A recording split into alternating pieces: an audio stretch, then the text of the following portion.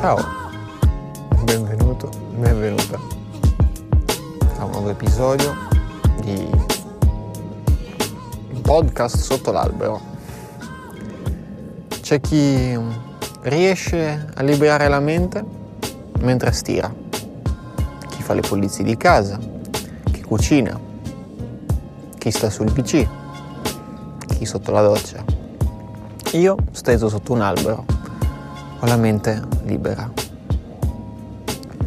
Ed è qui che oggi ti voglio parlare di qualcosa che mi sta frullando per la testa, ed è questa sensazione di dover scegliere una cosa da fare. Quante volte mi sono sentito dire: devi scegliere una cosa e fare quella. Per avere successo nella vita devi prendere una direzione, devi essere sicuro, devi perseverare. E ci sono due cose che non mi sono mai piaciute, e una è quella del devo. Questa parola sto cercando di toglierla dal mio vocabolario, scegliere piuttosto il voglio, il posso, il vorrei, o ho la possibilità di. Perché devo, solo a pronunciarlo mi dà la sensazione di qualcosa di forzato. E la seconda cosa invece è: chi l'ha detto che bisogna fare una cosa sola? Voglio dire, ci sono persone che magari sentono una vocazione per un lavoro, una vocazione per un qualcosa che per loro è davvero importante. Ben venga, nel senso, credo che seguire la propria strada sia la cosa fondamentale come esseri umani.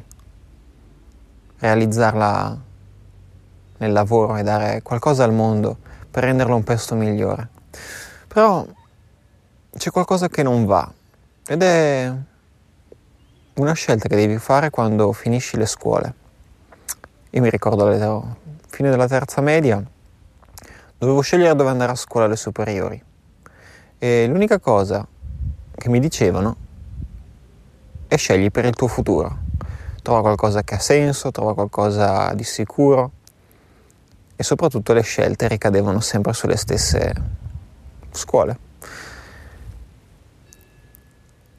dove va la migliore amica, il migliore amico, la scuola con più possibilità di successo dopo, che ti trova magari già uno sbocco professionale, ma nessuno che ti chiede: ma tu veramente che cosa vuoi fare?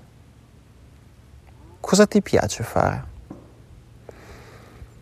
Insomma, io sono arrivato a un punto in cui me lo sono chiesto e non avevo la più pallida idea di cosa rispondere.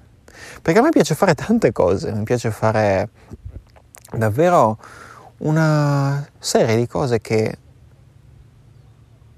pensavo dovevano essere separate. Dovevo scegliere tra una o l'altra, dovevo scegliere se fare questo o se fare quello. A me personalmente piace cucinare. Amo lo yoga, amo la natura, mi piace far emozionare le persone con fotografie e video.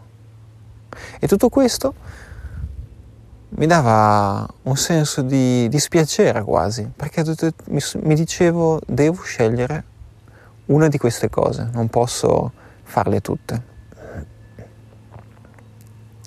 Finché un giorno il mio insegnante di yoga indiano mi disse: beh, Daniele, guarda, tu sei un tipo creativo, lo vedo dal tuo modo che hai di porti, di fare le cose,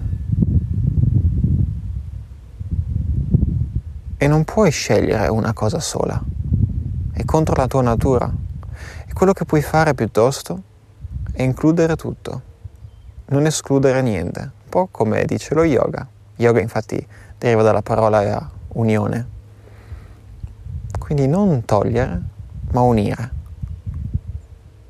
E per me questa è stata Una frase molto semplice, una rivelazione che uno può dire, ma vai bel che, insomma, niente di nuovo.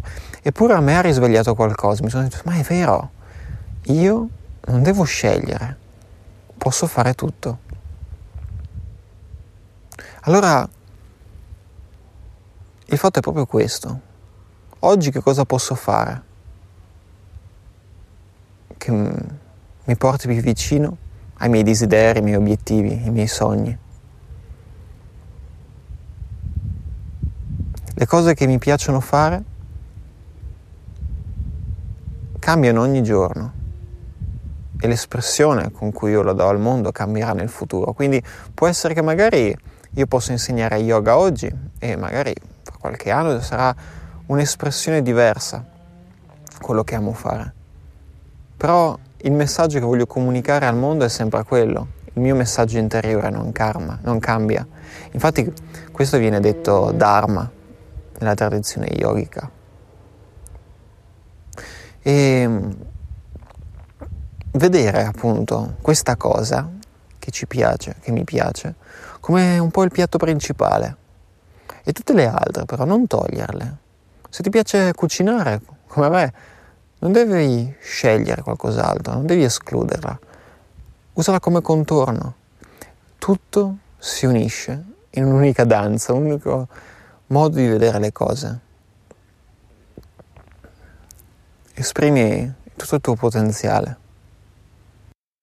Tutto quello che hai dentro è prezioso ed è unico, solo tu lo puoi dare. Non c'è nessun altro come te che può dare al mondo quello che hai dentro. Quindi esprimilo e fallo per gli altri, fallo per te, perché ti fa stare bene, perché a un certo punto sì, anche gli altri lo vedranno e sorrideranno a quello che fai. Tutte le volte che ti senti da tirarti indietro e chiederti ma perché lo faccio, ricordati in principio della sensazione che provi quando la fai, quando ti perdi in quegli attimi, in quei momenti, in quel flusso creativo. Ti auguro una bellissima giornata da sotto l'albero. Un saluto, Daniele, ciao.